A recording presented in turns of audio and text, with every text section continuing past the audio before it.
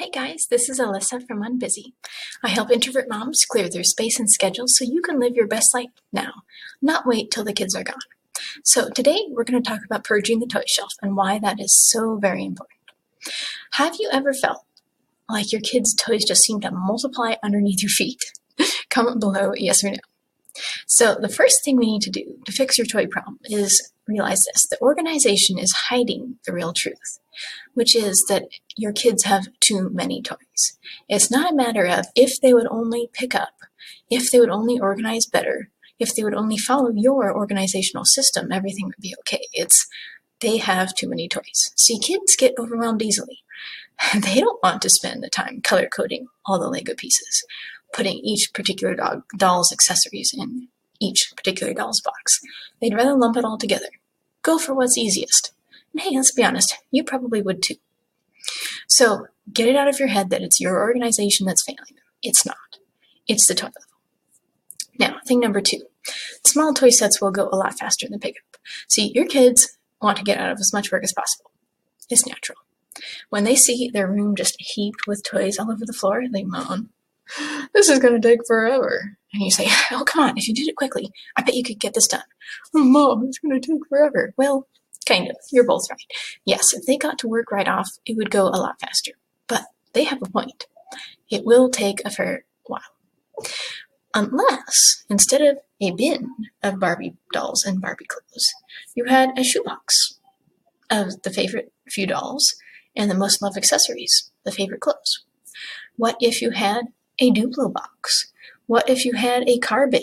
Not this giant thing, but what are your 10 favorite cars that appear in every single story? Do you need a gas truck? Do you have a fire truck? Do you just have this one particular race car that you just love? Have those ones. And then it's not going to take you ages to go pick up, 4 dozen little Hot Wheels. Small toy sets will just go a lot faster.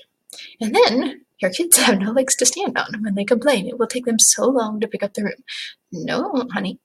You have 2 sets out. They each fit in these 2 little bins. So that is not going to take you very long to throw. This kind and this kind, this kind and this kind. Go do it. Done. Okay, number 3. You need to 80-20 the toys. Now this touches on what we said in the last point. Cutting down to a smaller size. Keeping just their favorites. How do you do that? By applying the Pareto principle. You've heard of the 80-20 rule, right? 80% of what you like doing is supported by just 20%. So like you only wear 20% of the clothes in your closet because those are your favorites, stuff like that. Well, you can also apply this to the toys. And this is how it goes. 20% of the kids' toys are their favorites. Those are the ones they're hauling out every day. They just can't stay on the shelf. They're in constant use. The other 80% are the once every few months they play with, the toys that are yanked out and left on the floor in order to get to their favorites. You see how that works? You're not saying you can never have this toy again. You're saying, I'm going to remove the 80% to uncover your 20% and leave those on the shelves, and you will have a so much easier time playing and picking up. So you, the mom, probably have a pretty good idea what their top 20% is. I would say just go ahead in there and remove them. Box them up, bag them up, bin them up, put them in a closet, high closet shelf, not their own closet, of course, in the attic, in the garage. Take them out of the way so your kids can actually get a taste of what it's like to live with a more minimalist level of toys.